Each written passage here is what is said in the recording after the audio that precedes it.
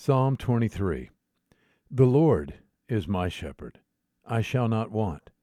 He makes me lie down in green pastures. He leads me beside quiet waters. He restores my soul.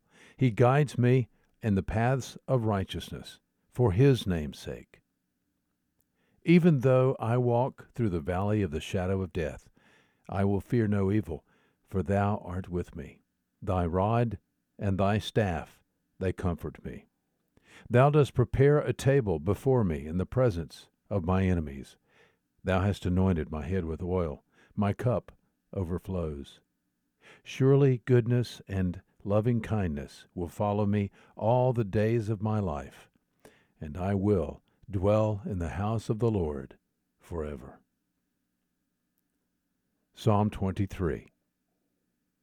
There is good news today.